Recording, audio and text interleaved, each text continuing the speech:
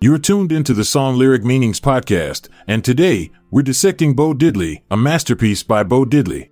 Bo Diddley's Who Do You Love is a classic rock and roll song that has stood the test of time.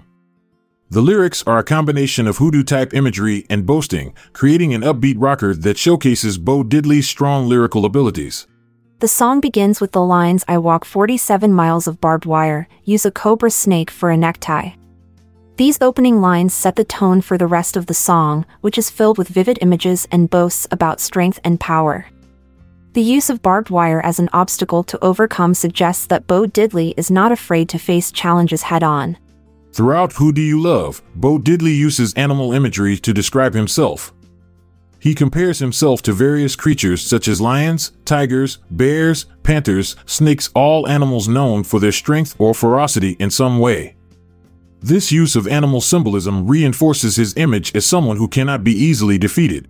The chorus repeats several times throughout the song, "Who do you love? Who do you love? Who do you love?" This repetition emphasizes one central question: who holds power over whom? By asking this question repeatedly without providing an answer or resolution at any point in time during this track creates tension within its listeners' minds. It leaves them wondering what will happen next. One interpretation could be that he wants people around him always questioning themselves about whether they're good enough or not, because if they don't feel like they measure up, then he can control them more easily than if everyone was confident in themselves already, making him even more powerful than before. Overall, Who Do You Love by Bo Diddley represents his strongest lyrical effort, yet using hoodoo-type imagery combined with boasting while showcasing his ability on guitar work alongside other musicians such as Jody Williams, blues guitarist Robbie Robertson, Hawkins, John Cipollina, Quicksilver, Glenn Ross Campbell, Juicy Lucy, and George Thorogood. The song has been interpreted by numerous musicians in different styles, but none have reached the record charts like Bo Diddley's original recording. Thanks for listening to The Beat of Bo Diddley.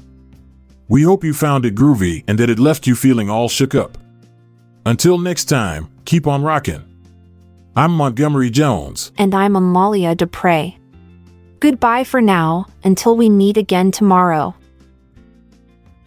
This episode is produced by Classic Studios. See the show notes page for sources and credits. Support our podcast by visiting our Amazon links to merchandise related to today's song and artist. Check out our other podcasts in our network at classicstudios.com.